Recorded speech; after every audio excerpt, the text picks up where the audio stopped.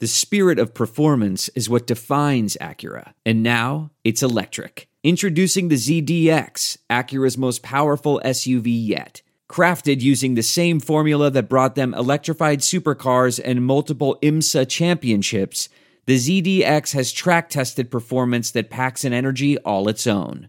Unlock the energy and order yours at Acura.com. You are listening to the 23 Personnel Podcast, where food and sports clash at the goal line. Here are your hosts, Spencer and Michael. All right, welcome back, everybody, to another episode of the 23 Personnel Podcast, episode 48. I'm your host, Spencer, joined by Michael. The wrong Michael this time, not the old one. I'm the boring one that doesn't talk about anything else but sports. Yeah, we were sitting here for a good 5 or 10 minutes trying to think of a good intro topic, but we're like, you know what? We've got enough sports to talk about tonight, and we're going to forego the food. It's like we're both Mike Francesca, and the other Michael is more like Chris Russo. He brings up all the topics and stuff. I just have nothing. I'm a very boring person. I come home from work, I sit down, I watch Texas Tech or Patriots, Celtics, Bruins, Red Sox, Liverpool. Just so much sports. Way too much. Way too much. Well, there is one thing. We're not going to talk about it because we're not a politics podcast, but we are recording on Election Tuesday. It is important to vote. It is. I think both of us voted. If you didn't vote, obviously by the time you listen to this, you're screwed. It's already over with. LeBar here had nothing to do with this, but I want to touch on the fantasy update because squeaked out a very narrow victory. The number one rule of fantasy is you never talk about it. No one wants to hear about your fantasy team, yet y'all break it every week. Every single week. Nobody cares. But just because we've gone 10 weeks now, man. 10 weeks. Yeah, I'm just going to assume you won because you had Kyler Murray on your team.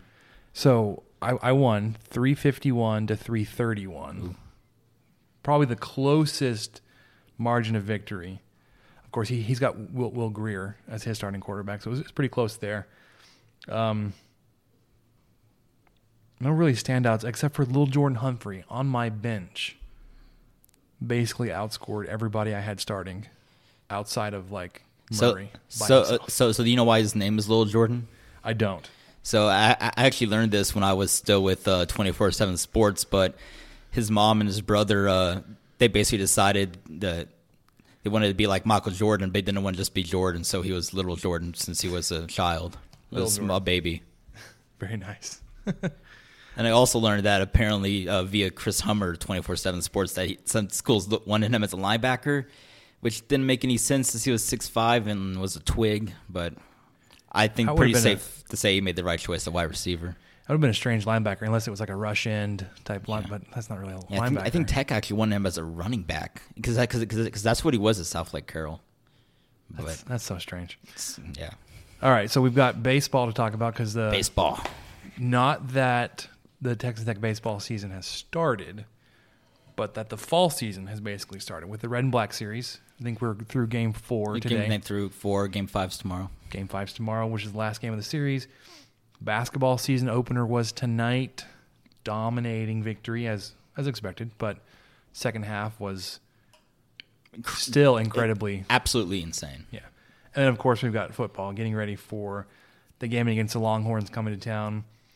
We were ghosted again by a conference opponent, turning us down for a podcast interview preview. That's 2. It was over the OU in Texas. They're too big for... Oh, wasn't it OU? We got somebody for OU. It was... who was it? It wasn't Kansas. It was TCU. TCU. No, it wasn't TCU. I'm blanking on it. There was a conference opponent we've already... Iowa State. That's who it was. I don't have anything bad to say about Iowa State, so I'll just leave it. Corn people. Okay, baseball, Red and Black series. Michael, you've been attending most of these games. I've been 3 of the 4, yep. I've been keeping up with them basically through you. Why don't you tell us what's going on? So Red and Black series is just like every other. It's like the Tech basketball scrimmage last week. It's like the spring game.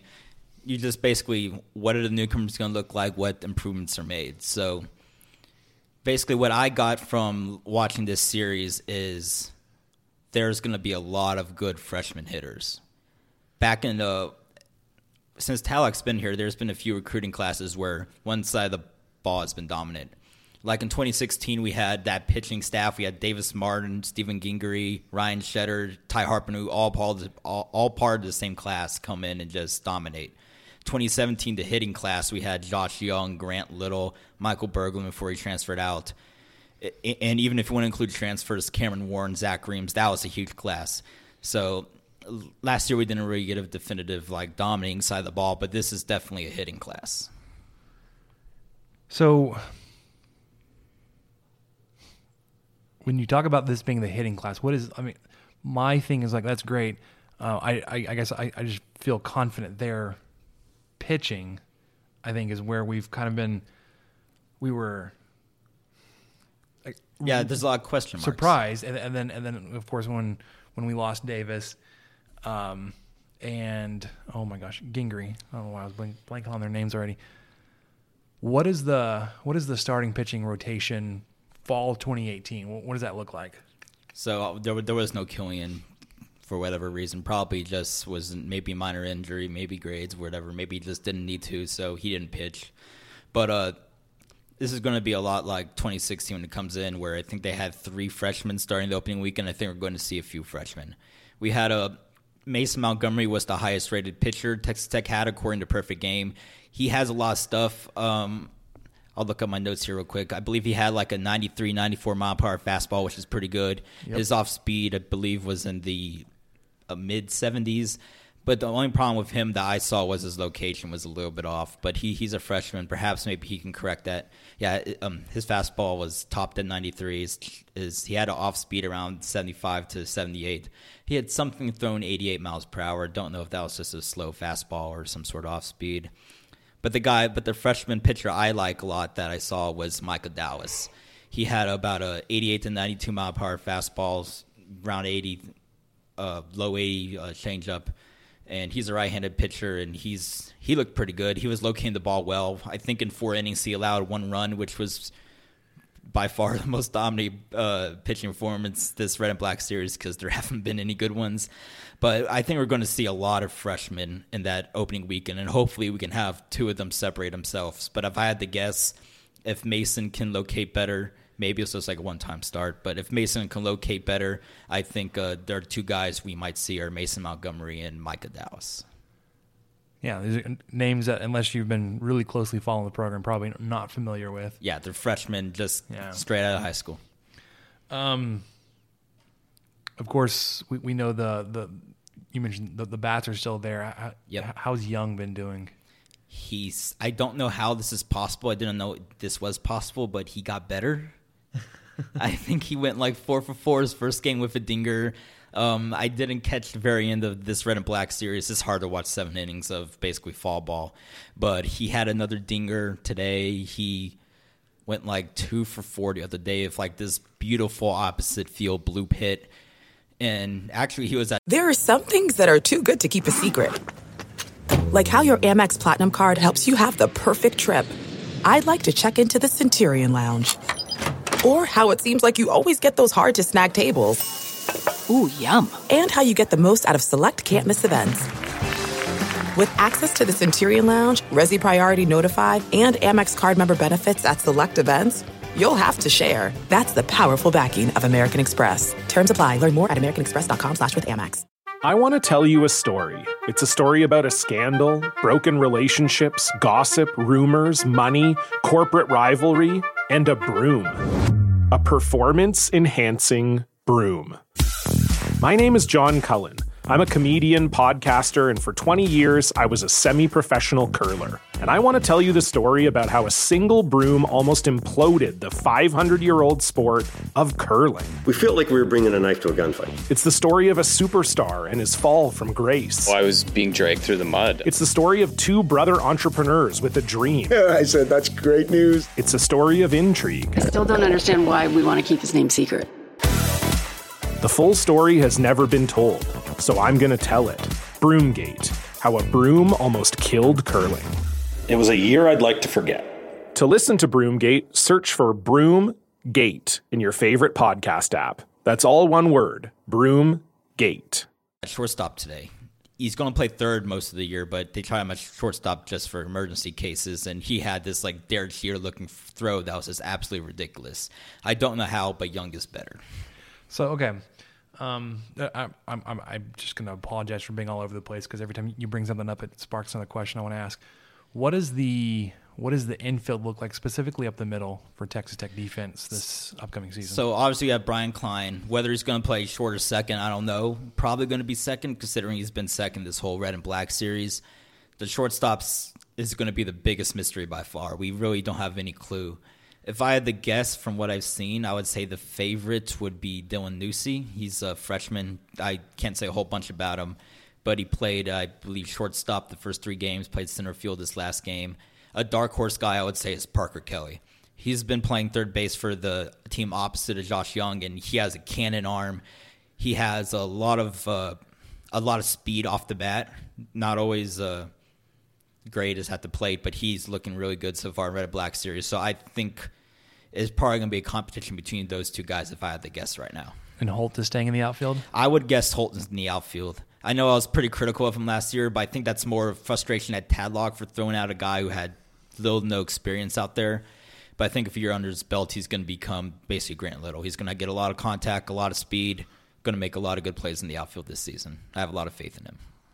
Yeah, because it seemed to me that he got moved out to right field to make room for Klein. Because you weren't going to move because I think Klein Davis was in right field, but I think Tadlock didn't like his speed. But my defense always was I'd rather have a guy not as fast who you know is going to read the ball right every time than a speedy guy who can make it up, but sometimes will make a crucial mistake like he did against Duke. Yeah. So I know it's early, but what are we seeing from Eric Gutierrez on the staff now? It's actually funny because he was playing first base today. He didn't bat, but he was defensive first base, and honestly, he looked like he hadn't played first base since he was at Texas Tech. He was a little rusty. But I mean, it was just fun seeing him out there again. When I first got here, I decided to follow the team in 2014 because I've never even heard really much about college baseball before that, and I immediately fell in love with Eric Gutierrez. So it felt bad. It brought back some good memories seeing him at first base today. All right. So it's super early, but is there something that we need to be paying attention to going into this upcoming season?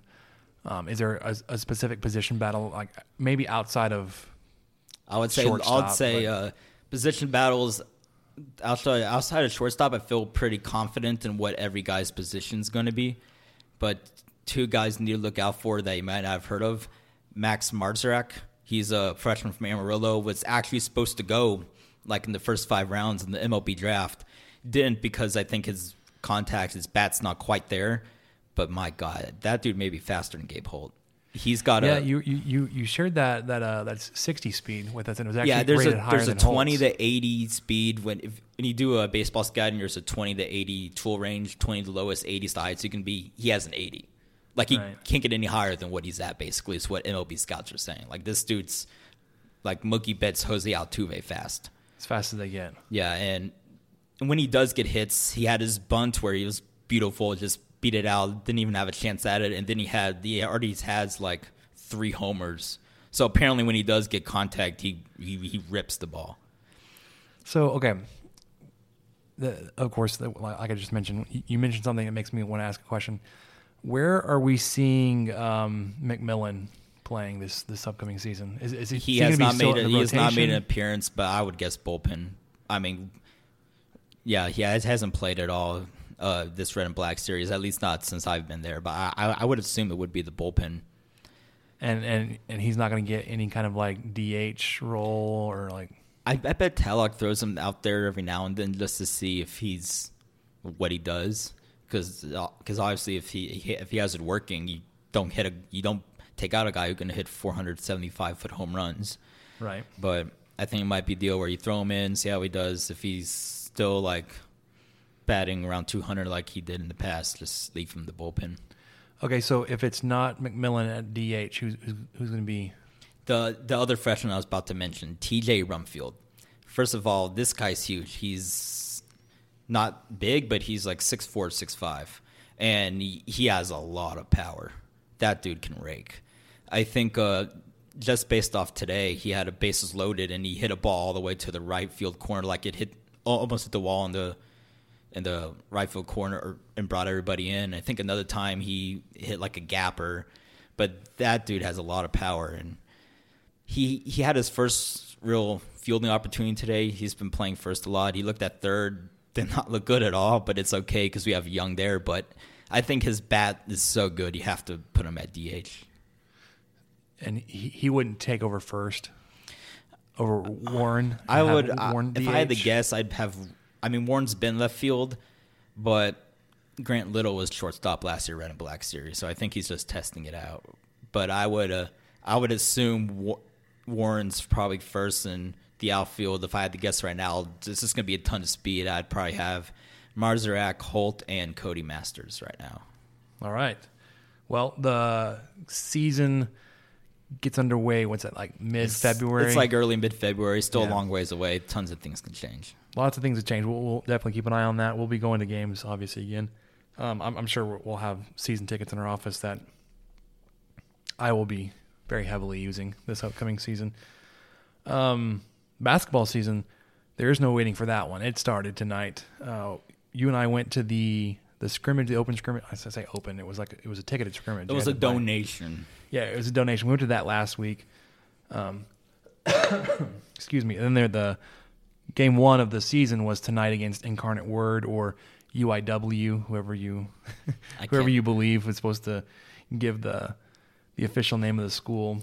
An interesting score at halftime. It was 39-30. Yeah, I was getting a little bit worried because, I mean, you saw them. They look like a high school team. Yeah, so I watched the second half of the game here at home. And the second half, so I turned it on, it was 41-30. So, like, it was really early on in the second half. Texas Tech went on a, I don't know if you can call it a run, but, like, they outscored Incarnate Word 48-7 in the second half. And they scored 2 points, I believe, like, in the first minute. So, at one point, they were on, like, a 33-3 run. Yeah, and then it just kept on increasing. It was just a ridiculous second half for the Red Raiders in a good way. As much as we were struggling, or as much as we were seeing Tariq Owens struggle on the defensive side, I think there was a stretch where he had like 5 or 6 blocks. He had 3 blocks, one possession. I think he had like 5 in like 2 minutes. Yeah, and it was that like one possession. It was kind of sad for the UIW guy. Like Tariq Owens would basically block the ball back into his hands. He'd shoot again, and he'd block it right back to him. Yeah, I think like their best player caught the ball. Tariq was nowhere near him, so he just tries to do a simple layup. Tariq just comes in, like palms it against the backboard, gets it back, blocks it. I think goes out to like 3-point line, bring it back in, blocks that one again, and it was a crazy sequence. And then I think Texas Tech finally took over possession. But then, like they finished the game with 10 blocks? It was 11, I think. 11. Tariq had 6 of them, which was tied second all time with like 3 other guys. Yeah, well, I mean that. First off, if you have 6 blocks total in the game, that's a lot for a team, right? And you've got an individual with that. Yes, it was UIW. Yes, it was the first game of the season against a woefully outmatched opponent. But I think you can see a little bit of the defensive skill that he was brought in to his skill on the defensive side. One of the big reasons why he was brought in. Just kind of take over the Zach Smith role, the rim protector. Yeah, but more of a shot blocker than the broadcast, granted, was tech staff, was John Harris and Chris Level. We're talking about they were making some comparisons to Mo Bamba from Texas of last year, saying, he can probably block a lot of shots, but he can also alter a lot of things that aren't going to show up on the stat sheet that you're not going to see him do, but the opposing team is going to think twice about taking a shot against him. And I think games like tonight, when everybody's like 6'4", I mean, it's going to have to shoot over that. Might be a little hard. But like when you put this on tape and you start getting some, like you scout Texas Tech and you look at the stats and you say, dude, Tariq Owens had 6 blocks in a game. Let's not try to test this dude. He may be 6'10", but like he's a long 6'10". Yeah, although I will say that I'm always kind of cautious of grad transfers, and I don't really learn much about them until Big 12 play. I think Livingston averaged like 10 points or 15 points when he was here, and then he just kind of faded in Big 12 play. Didn't really see much of him. Tommy Hamilton, on the other hand, obviously he wasn't as big a factor as Livingston was to his team, but he kind of increased his play as it went on, and he got better and better. So Tariq looks really good now, but this is out of conference. You are expected to beat these teams by like 30, 40, 50 points. Which you did tonight. You beat them by 50. 50. Yeah, 87-37. But I'm going to wait till Big 12 play before I'm like, Tariq is that guy. Sure. You mentioned Tommy Hamilton. I just think back like that ridiculous stat where Texas Tech was like undefeated when he made just a single 3-pointer. Like, dude, just throw him up till you make him. That's the next level who cares stat right there. I know. It's one of the things that like is just really deep, and somebody found it, and there's like, well, let's follow this one. Let's track this one for a little bit. I think it was all good till like Kansas or something, and then it just went away. Yeah. Jarrett Culver had himself another game, a little quiet game. He actually didn't play that well, but he still got 16 points. Or at least I thought he didn't play super well. But he was missing some shots there. It wasn't really as assertive as I thought he needed to be, but still had a pretty solid stat line. Yeah, sorry, I'm trying to pull it up on my phone real quick so I can actually reference something for you. I know he had a game high 16 that game. I believe it was just under 50% shooting. And I mean, a lot of those were dunks and layups, but that's part of it. The fact that he caused a turnover and was kind of in transition. But it wasn't just a lot. He didn't have a lot of one-on-one or wide open just shot making this game. So Matt Mooney found himself on the scorers sheet quite a bit, 12 points. I would assume that was a lot in the first half. I don't remember seeing him a lot in the second half. I think the only problem I have with him is he's a little bit too passive sometimes. Is he still trying to create shots for everybody else? Yeah, there's like one or two times where he could have shot it, and he's like, no, you got this, and just passes somebody else who wasn't really more open than him. Yeah, so looking at the stats from the game, obviously this is, of course, game one, non-conference opponent. You shot nearly 60% from the field. You were 41% from three, which is ridiculous. You missed a couple free throws. So your free throw percentage is a little lower. It's at 77, but you were 10 for 13. Yeah, but I think a lot of those free throws were like walk-ons and stuff late in the game. Yeah. 16 assists, 13 steals, 11 blocks. You turned the ball over 14 times. You turned UIW over 29 times. And I think the one problem I had, the reason why they were only 39-30 in the first half is because they were shooting 50%. They just kept them turning the ball over. Mm-hmm. And then they kept on having these stupid fouls where it's like the UIW, yeah. Whatever. I'm not even going to try that abbreviation. The Incarnate Word was just throwing up shots, and like you're not going to make them just don't foul them. But they kept on having stupid fouls, and that's why it was so close. But finally, we started to become more aggressive on defense, which we weren't quite as in the first half. We stopped making stupid fouls, and they stopped turning the ball over, and that's why you saw that 48-7 difference. Yeah, they were. They shot 10% in the second half. Oh my gosh, they were 3 of 30. Yeah, that's not going to win many basketball games. That's okay. They were outmatched slightly for this game. Any other parting shots? Were you there for the unveiling of the Elite Eight banner? It wasn't really unveiling. It was, hey, here's the banner you saw, and then they literally took it down as soon as they showed it and put it back in its original spot. It was just kind of a, hey, reminder, we went to the Elite Eight last year. Just a reminder, so come to our games. It wasn't really this huge, like, 5-10 minute thing. It was just a short, like, 30-second video. Here's the banner. We're done. Did you get one of the replica banners? Yeah, I was a little disappointed. The thing's like 8-9 inches. There's nothing you can really hang it on. Like, I'm not sure what I can even do with it. Can you hang it from like your rearview mirror in your car? There's nothing to hang with it. It's just the banner. There's no like hanging thing on it. So I'm a little disappointed. I'm not quite sure what I can do with that. Like, do I frame it? Do I just like? I'm not sure what I can do with that. All right. I'm sure Dan is just outside of his mind now that basketball's back. Yeah, he was watching the game in delay, so he's probably right in the middle of that second half. He's probably really upset. Like, if he was checking Slack, he's probably really upset with us because we were. Oh, well, that's his own fault. We were not letting him. I watched so many Boston sport games on delay. I just learned if I'm watching something on delay, I can't go on social media at all. I don't check text messages from people that might tell me something. Sorry, I'm trying to pull up the schedule so I can tell you the next game. I think it's Friday at 7 against Friday at some 8. school we're going to beat. Yeah, Friday at 8 against Mississippi Valley State. Hall of Fame Classic campus game. You can tell how bad a team is by how many things are after the actual state name. So Mississippi, what was it? Valley State? Okay, so that's 2 of them, so that means they're bad and then worse. Well, hold on. When you say that, though, like Texas Tech, Yeah, but are they bad? Tech. Okay, state and Tech are different. But if you have anything other than that or anything extra to that, it's different. Like I think next Tuesday we'll play like Southeastern Missouri State or something like that. That's 3 things, so that team should be pretty bad. Yes. So next Tuesday it's Southeastern Louisiana. Okay, so that's 2. So that team should be bad. The following Monday, the 19th, we play USC. So Southern California, that's a regular school. That's a decent school. That would be a challenge. And then the weekend, the 24th, so right before Thanksgiving, or the week of Thanksgiving. It's right after, yeah. Right after Thanksgiving, Northern Colorado. Okay, so that's Northern, so that's 1. Yeah. Then you got Memphis. That theory is not a bad theory. That's actually a pretty solid theory, I think. Arkansas Pine Bluff, Northwestern State. That's a really small school in Louisiana.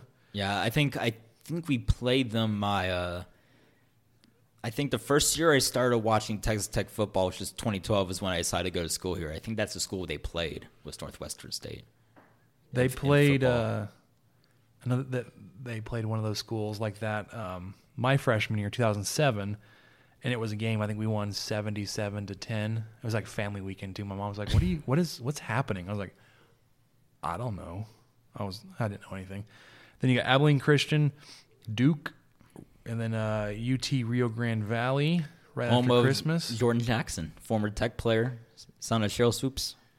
Yeah, I'm sure he's like leading that team. And then, we roll into January. Conference starts January 2nd.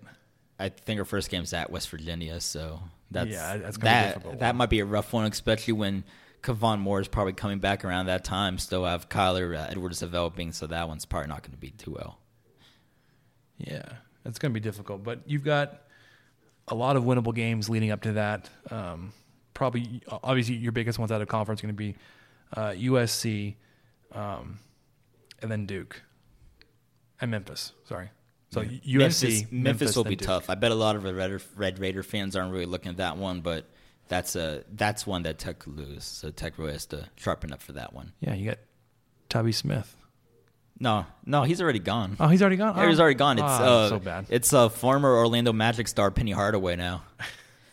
Which, by the way, speaking of basketball recruiting, Jamias Ramsey, number 33 player in the country, he's deciding soon between Tech and Memphis, basically. So it's going to be in that conversation. It's going to be in that game's going to be the battle for Jamias Ramsey. Maybe, who knows? All right, man. Let's talk about some football. Football. Obviously, we lost this weekend. I want to get your take on the game before we go into the UT game. You go into this game thinking, the spread is, what it was. You were kind of expecting maybe a 2 to 3 score game. I mean, yeah. I you jump on them early. I think I had the OU on the over, and I lost for the first time this year. Yeah, it's one of the ones where I took Texas Tech. I took Oklahoma to cover because I thought 13.5, whenever it was that we picked it, was probably a little low. I'm happy to be wrong on that one. I mean, I wish Texas Tech would have won the game too, but it's difficult to win, big conference games especially against a team the caliber of Oklahoma when you're dealing with your third string quarterback and missing some key guys on defense like Dakota Allen. But you've got, that same situation coming up this weekend. You're not sure about the status of Dakota Allen. Bowman may or may not be done for the season. Kingsbury was kind of non-committal about that. I'd shut him down. There's no point. Yeah, I think there's 3 games left. I think Kingsbury's job is safe at this point. I think fans are satisfied and know our record's better if we're healthy. So I think he can sit him and survive. Yeah, I would agree with you that I think outside of Texas, if you're to lose to Texas, you should still expect to win the games against Kansas State and Baylor, even if you're rolling out there with Jet Duffy. They're just putting injury card because so many guys are hurt. Right. I mean, Texas Tech just set up a football facility at Covenant right now because, half the guys were there, it seems like. Yep. We were kind of joking around in our office that we were going to call in a patient condition report and ask if Bowman was still there. We didn't, but we certainly thought about it. Although it's weird because you could make a logical argument that Tech could be 7-2 or 8-1 if healthy, but they could also be like 3-5, 2-6. Because what if McLean Carter never gets hurt? You never know how. See, that's a weird thing because you can make better than Alan Bowman, right? You can make a logical argument for both ways there. That's what's so weird about all the injuries this season. Yeah, it's been just such a different season, I think, because you go into it, you're thinking, okay, 7-5 is probably like your floor to advance with Kingsbury, right? 4 or 5 games into the season, you're feeling pretty good about it. You're thinking like, wow, this Alan Bowman kid's really good. You've got a chance to win 8-9 games this season. You may only end up winning 7 games. You probably feel a lot better about 7 games, winning 7 games at the end of this season than you did going into it. Oh, especially absolutely. when you look at all the injuries you sustained, and then everything you've got coming back. Yeah, I think I had him at like 4-8. Which is pretty bad, but then after watching this season, I think we realized that I didn't think the offense would be this efficient because no one knew we had Alan Bowman. Seth definitely was not hyping him up. I think you can confirm that. No, because like what we saw from the spring game, he was the third quarterback, and he was just running these simple routes that he could barely complete. Yeah, he looked like a freshman, but he doesn't look that way now. And then of course you got Antoine Wesley and TJ Vasher, especially Wesley though, just complete surprise from the spring to now. He's not coming back next year. There's no way. You don't think he's coming back? No, are you kidding me? Do you think he may have like 1,500 yards and like double-digit touchdowns? You already think he's not going to go to the pros at like 6'4", 200? I don't know. I was going to ask you though. Do you think he passes Kiki Kuti for number 2 on? Where's Kiki at? I think yards it was wise 14. It's in the 1400s. So, if Chet Duffy's his quarterback, he's not going to. But yeah. So I mean, if Bowman's back, I think he does. But if you have your rotating quarterbacks, I think he's not going to. So Wesley currently has 1,176 yards. Oh, that's more than I thought. I thought it was much closer to 1,000. Kiki QT had, like I said, I think it's in the 1400s. Let me look it up real quick. Doesn't Jakeem have the actual record, or is that Crabtree?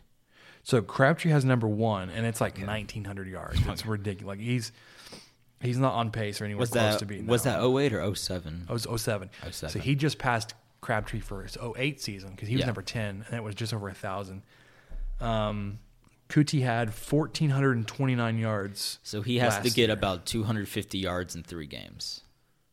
Which I think is definitely doable. Oh, that's because I think you have one game you can get like 150, and then you just need 100 combined the next 2. He needs 253 over 3 games to pass him. Yeah, he got this. He's got this.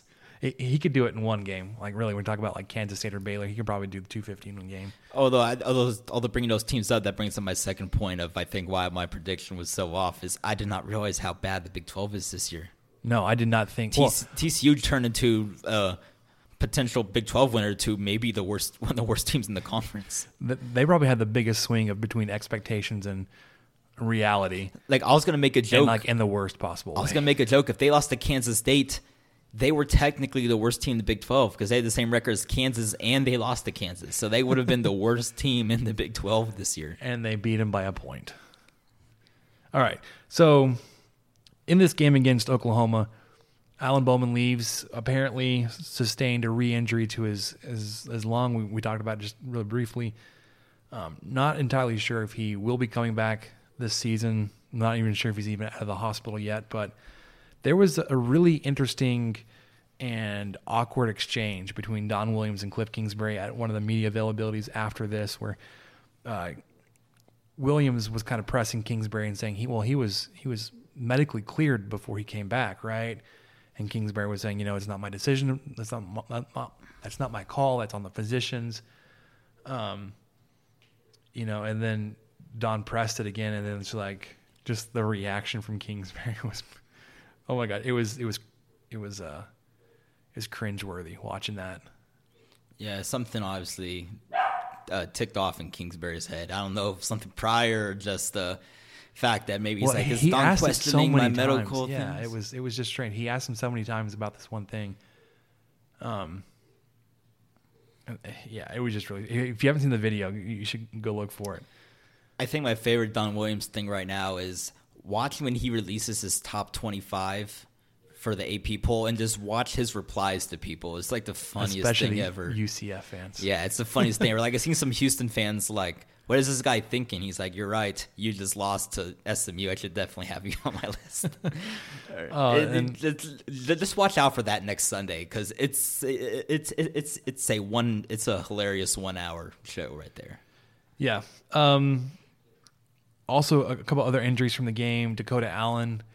I'm not sure when he injured himself. I was going back. I took some pictures at the game. Early on those first couple drives when I was in the north end zone. So I got pictures of both Dorsey interceptions. And on one of those drives, it was Dakota Allen was making a tackle against Trey Sermon, and he already had the cast on his hand. So it looked like one that was that broken hand was from the previous week, so that was already I had no idea when that was, but he played like one or two series. I think he played like 2 or 3. And I was on the field with our promo family, and I saw him go up the tunnel in the second quarter, and then he didn't come back. Jacob Hines. It's a knee thing, I think. Yeah, he left the game with a knee injury. I don't think he was like even putting weight on it, and Kingsbury reported and that same availability that he and Williams were clashing. That Hines is probably done for the season. Not the best time to be losing players, but you've got, like I said, one big game left on your schedule this weekend, and then you've got 2 winnable games even without Jacob Hines. You'd really like to see Dakota Allen back, but it's going to be an interesting game this weekend. Yeah. I think the line's like Texas by 1. Honestly, I'm a little surprised they're giving Tech that much credit because the media is not really pro Tech, and how they love Texas. I was surprised it wasn't like Texas -6 or something. Yeah, so I guess apparently it opened like even line or -1's basically even. And I think right now, because you can't win by half a point. It's not possible. Right. You can't tie. So that's basically an even line right there. If you look on the ESPN app, I think Texas is -2 for the game currently. Let's see. Yeah, it's -2 for Texas. If you look at ESPN's FPI Football Power Index, it's got basically a 60-40 split in favor of Texas Tech.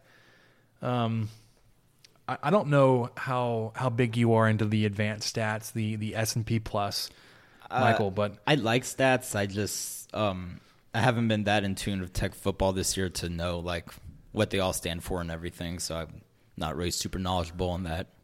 Well, the game last weekend, if you looked at team stats versus the S&P stats, there was a big disparity, right? The team stats look like they're very evenly matched between Texas Tech and Oklahoma. This week, the S&P Plus stats are actually fairly close between Texas Tech and Texas. Texas Tech overall is number 34. Texas is 42. When's the last time that Texas Tech was ranked ahead of Texas? It's been a while. Yeah, probably probably 08 Texas, probably still higher. Yeah, so the Tech offense, we've actually been kind of better than UT the past few years, actually. Maybe this year's a little exception, but if we beat UT on Saturday, we have the same record when we beat them head-to-head, so... Yeah, it's going to be... if you win this weekend, like an 8-4 season, it's going to look real nice. Your offense, I guess, moved up a couple spots after this past weekend. You're number 14. The Texas Tech offense is 26. Sorry, the Texas offense is 26. The Texas defense is 50th. So you've got a 14 versus 50 on the offense versus defense for Texas Tech. Sorry, for Tech offense versus Texas defense. Like I said, the Texas offense is 26th. Your defense kind of hovered in the same spot. You don't really take a big hit from giving up a bunch of yards to Oklahoma. You're still at 88th. But if you look at like the points per, like the team stats, so the tables you can find with ESPN, there's a big difference there. Texas is scoring 32 points a game and giving up 27. You're scoring 43 and giving up 30. So this is where kind of like the biggest impact from the Oklahoma game was. 'Cause I think going into this game you were giving up 27 points and they put up a whole 3 points on your season average. Everything else is actually fairly even. It looks like you've got a great opportunity to get back on track with your your rushing offense. I really think that for you to find the balance that you had the beginning of the season, your offensive line needs to figure some things out and help the rushing game pick up. We saw Dalian Ward have a pretty good game this past weekend. It was, of course, both rushing and receiving. Tajon Henry had a couple of really nice plays, but the offensive line, I think, has a really big role in helping get the offense, especially the rushing game for Texas Tech, back on track. Yeah, I don't think there was I think last week was mostly a passing game. I can't remember any really particular great run plays.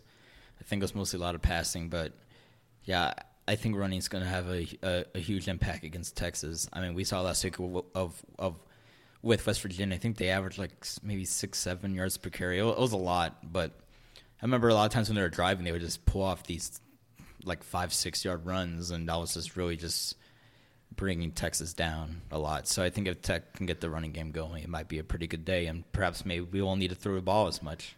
Yeah, so you ran the ball 27 times against Oklahoma this past weekend. It seems like a lot. I thought it was less than that. Yeah, that does feel a little bit higher than what I remember. And then I think you average a little around 4 yards a carry, which I think a lot of that was in the second half when Bowman went out, though, and perhaps Kingsbury got a little bit too conservative with Duffy. Yeah, I was about to say that's probably a lot of Duffy's rushing stats in there a little bit. Whereas Texas last week, they ran it 39 times for 166 yards, so right around 4 yards a carry, which is about what you were getting. And they gave up 7 yards a carry to West Virginia. Yeah, I just remember a lot of those runs. Remind me a lot of Texas defense in 14 and 15, where it's like, well, these guys are just going to keep on pulling off these 6-7 yard plays, and they're going to score here in a second. It just reminded me a lot like that last week.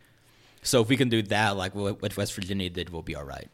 All right, so we've kind of touched on the line a little bit. I want to go ahead and get your prediction. How do you see this game going this weekend? You want to steal my prediction? I want to hear it. I want to hear you give it to us. Oh, gosh. Because like I said, right now the line is -2 for Texas, but Texas Tech is also basically favored in anything else you look at. I think I'll go Texas 45-38. I just don't feel super great with Duffy behind center, and I think maybe we can get a pretty good defensive return that will kind of account for a touchdown. But I think there's going to be a moment where Jet maybe goes on a drive or two, but there's going to be a lot of stunt drives, and I just don't see Bowman being ready for this game. Yeah, I don't think Bowman plays this weekend. I think, would you say 35 for Texas Tech? I think it was even that feels a little high. 45-38. Yeah, maybe I should go lower. It's going to be like a one-score game, but I just don't see Tech putting up the usual like 50 or high 40s or anything like that. Yeah, so if you look at the Texas averages, again, they're scoring 32 points, giving up 27. I think it'd probably be really close to that. I think the only reason why I say Texas Tech so high is even though Duffy scored 17 against TCU, they have a good defense. I think it's Texas defense is maybe more like West Virginia's type defense, and I think Duffy can move the ball some. Like not enough to score 50 or so, but just enough to get some points on the board. Yeah, I like to see them effectively run the ball. All right, we can see Duffy. He hit some chunk plays down the field. One I'd like to see rein that in a little bit, hit some of the underneath stuff. But I think that if you're going to win this game, and I think you got a really good shot at it, it's going to have to be because your offense was able to move the ball on the ground, able to keep Texas from just sitting back and reading the eyes of the quarterback. Because if they're doing that, their defensive backs are so talented that you're going to struggle if you're trying to beat Texas purely through the air, especially if you're relying on Duffy to do it. But I think I think you're gonna get Texas here at home. I think it's gonna be more like a 34-31 or a 31-27 type game. You're picking the Red Raiders? Oh yeah, a little lower scoring than what you've seen, but I do think you come out on top. Well, I think in my scenario, with things working properly, you're going to win it with this game. Will there be a horns down thrown on the field, and will there be a penalty called on it? That's a good. Well, if it's thrown, if it happens on the field, you can bet there's going to be a penalty. We saw Texas, the officials protect the Texas hand signal last weekend. Who was it? It was Sills, wasn't it? I think Sills did one, and then for some reason Greer did one, like after 2-point conversion, which really wasn't that smart. You know, if they got called for that earlier, you know it's getting called again. And if there's only like 10, 15 seconds left on the clock, 15 yards is a huge difference. On so kickoff, it was just this dumb penalty. I mean, they won, but it was a stupid penalty. Yeah, and it's what I think is interesting is I also listen to the Solid Verbal podcast, and I don't listen to the whole thing. It's usually just the Big 12 games, like the reviews and the previews. One of the hosts, Dan Rubenstein, was talking about, just from the outside looking in, just how ridiculous that is that the Big 12 officials protect that you know, all this can happen, but if you throw the horns down, like you've crossed the line. My favorite thing from that moment is this tweet from Sam Ehlinger, and he eventually deleted it. Oh, it's such a bad move. Quote, I remember every single team player that disrespects the rich tradition of the University of Texas by putting the horns down. Do not think it will be forgotten in the future. Better watch out, Spencer. Sam Ehlinger is hiding under your bed. You know what? I certainly hope. I mean, besides getting the penalty every time. Yeah, you know what happens? I hope the lead's safe enough where someone sacks Sam Ehlinger, they run off the field and just go up to him and literally just put the horns down in his face. Just like all serious. Just go ahead and take the penalty, yeah. Sack him and make it like 4th and 20. Be like, I can go ahead and take that 15-yard penalty. Let's go ahead and get in his face for a second. Yeah, I mean, like, okay, first off, it was such a bad look to say that on Twitter. You know, Ehlinger, what are you going to do? Like, that's such a every single person. There's so threat. many people. Like, what are you going to like? First of all, you can't get revenge on half this West Virginia team. They're going to graduate. What are you going to do? How are you going to remember that? You're going to like you're going to like. I don't know, the Texas flag. Or like something? Maybe he's going to be like a manager of a store one day, and he's going to ask for a job. He's like, "You put the horns down, son. You ain't working for me." Like, I don't. There's no way. It just to makes you follow look up on so that. foolish. Yeah, it's so makes dumb. you look like a crybaby. And then, probably the best part of that is he went back and deleted that tweet. Just own it, man. Yeah, I think you realize he messed up. That or the coaching staff said, "Dude, you should probably delete that." Yeah, I mean, like, it's not gonna make anybody play better, but it just makes them look foolish, and it just makes you a laughing stock at that point. He just looks so bad. That's such a dumb thing to do. I'm sorry. I'm not even sorry. That's just dumb. All right, so Michael thinks Texas will win probably a close game. You said within one score. Yeah, probably like a one-score game. I don't think Tech and Texas are that far apart as far as how good each team is. I think Texas. I also think it'll be a close game. I think it'll be closer than what Michael was saying, but I think it'll be more in Tech's favor. I think Tech will win a 3 or 4 point game. Another night game in the Jones. Let's see how that works out after last week's. Hopefully not like a reduced enthusiasm because the last night game you had didn't go so well. The only downside of night games at the Jones is I live right next to the Jones.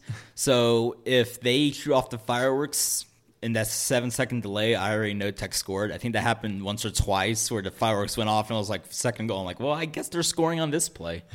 So hopefully the fireworks guy will wait like 10 seconds for me.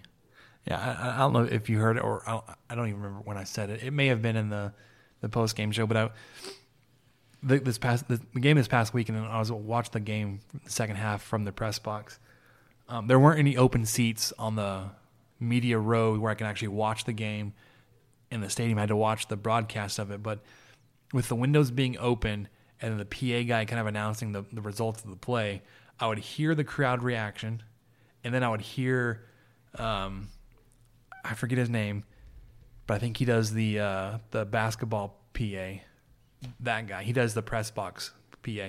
He would kind of announce what just happened, and then it would show up on the broadcast. It's like, oh crap, I already know what happened. It's like watching the broadcast was basically pointless at that point. I think at that point you might as well have stayed on the field. See, and I thought about it, but like when I rode the elevator up, was it too cold for Spencer? No. When I rode the elevator up, coming up from halftime, I'm not sure what happened, but like it dropped for like half a second. I was like, oh, I'm not riding the elevator again tonight. I'm not sure if it just like shut down and it just felt like it dropped because it just stopped. Is there not more than one elevator you could have taken? Well, they were stairs, and I was. That's not too far. I don't know, man. It was an uncomfortable elevator ride. I was like, I'm not doing that again. So I just stayed up there. So yeah, I think the game this weekend will be great for Texas Tech. I think you're going to get the win. I think it really sets you up to finish out the season, going 3-0, going into a bowl game, winning 8 games, really getting a good feeling after this season, especially when you consider that you dealt with all those injuries, you have all this returning talent, maybe outside of Antoine Wesley, but it does set you up nicely for the future. It does. There's definitely some big holes to fill on defense. You look on the defensive line, you lose Preston Gordon, who's been a pretty quiet addition, but he's been pretty solid. I mean, like he's a grad transfer from a team that's like 1-9. So, well, but that's not saying anything against him though. He's been. I know, but typically, good. if you're a good player on a bad team, it's usually not great. Sure. Dakota Allen's a senior; he'll be gone. Jordan Brooks will fill that role nicely. I feel. Yeah. Rico, I think, is coming along fine. Jordan too. Brooks and Rico Jeffers will be a fine linebacker duo next season. And those cornerbacks, those guys are coming along real nice. Agent Fry, I think I got on him early because a lot of his interceptions were I messed up, but here's the ball. and now he's turning into the guys are reaching up and he's like tapping the hand where the ref can't see it or knocking the ball away, and he's improved so much this season. There was I think it was Douglas Coleman actually, but like one of the deep passes against Oklahoma where his defense on that pass was just perfect. Like he leapt with just great timing, and basically he put his hand between the receiver's hands and knocked the ball out, and it was just really good. He's coming along a little bit. You will lose grad transfer John Bonney. Maybe not the biggest loss. Does he even play on defense anymore? I don't even know, to be honest. He played a little bit. I know he's on special teams, but I can't recall him really being in the defense that much. You'll lose Vontae Dorsey and Deshaun Johnson. So there's both your safeties. Johnson. You got to replace them. And the first backup too, which I think is the point I was going towards. So you'll have some guys to replace. Hopefully, you get a guy like Octavius Morgan back. If he's granted a medical red shirt, which he should. There's no way he missed the whole season. Yeah. The NCAA would be even more evil than what we think if they just say you can't come back. I mean, Alfredo Morales had like 2 or 3 redshirt years. So tell me this guy can't get one? Yeah, and you got guys like Zach Austin and, JD and High, both are multiple-year seniors. I think Tucker has plenty of depth at receiver. Well, Sean Carter hasn't really done much since the first few games, but I think he can step into a role easily.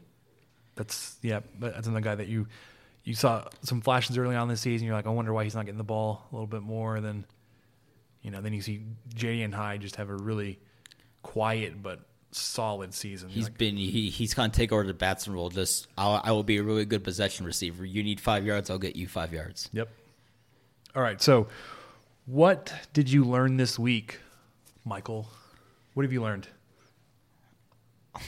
I don't learn much these days. I graduated in May. He's not in school anymore. He's trying not to. I got asked the same question at work, and my smart-ass answer was, I learned you don't learn things some weeks. And he's like, wrong answer, try again. And then my next answer was, I learned that the week isn't over yet, so I still have something to learn. Eventually, he just gave up. But, I didn't... I guess what I learned is that you can learn a lot of things from watching scrimmages. The basketball and baseball. It's not that if they play well, they're going to play well in the regular season, but you get a lot of like good ideas on what guys are going to be just based off those type of scrimmages. I got a lot of good info watching those teams, and I feel like I'm the top like 1% of Tech fans now. It's just because I went to so many of those basketball, baseball scrimmages this past week. Yeah. So I would say, not that there's really any surprise, but some people really think that it's never too early for Christmas. The guy across, I don't know if you noticed when you pulled up, the guy across the street from us put up his Christmas lights this past weekend. Oh gosh. And so I think like someone right after Halloween is like, it's officially Christmas season. It's like, yeah, because Thanksgiving just doesn't exist anymore. I mean, putting up your Christmas lights at this time of the year, not like an egregious foul in my book, but dude's also turning them on. Like, he's not even waiting for, Black Friday. In my opinion, is right after Thanksgiving dinner is when you can set them up right after Thanksgiving dinner is when everything can go active.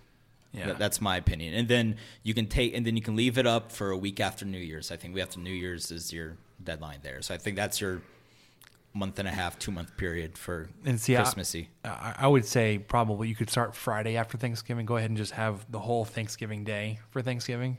Yeah, no. And turn on your lights. I'm saying Friday. like right after dinner.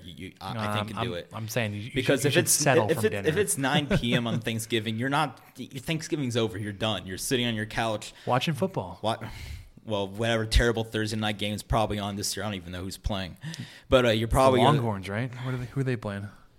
No, I think I think they switched that. I think now they play the day after Thanksgiving, but you're just on your couch watching NFL or college, full of turkey, full of beer, passing out in about 30 minutes. It's okay. Turn on your lights. Everybody's out of Thanksgiving mood already. They're already thinking about sleeping and shopping the next day. You're right. Texas is not playing on Thanksgiving this year. They're playing on Friday morning. Yeah, I don't think they play on Thanksgiving in a couple of years. I think they switched that because I think it used to be this is before my time as a Tech fan, but didn't it used to be Texas A&M Thanksgiving, correct? Mm-hmm. And obviously, whatever match Texas plays on Thanksgiving, it's not going to compare to that one because those two really hate each other. Just culturally different. Just everything's just so different about them. And I also love that A&M fans think they're like so above everybody else. I can't stand those guys. So there are 3 NFL games. 3 NFL games. Cowboys Redskins is 1. Bears Lions. Okay. Falcons Saints for the night game. That could be good, depending if the Falcons turn it around. Yeah. All right. So I want to thank Michael for joining us in place of McDonald. We will hit you with the post-game reaction on Saturday. Thanks for listening.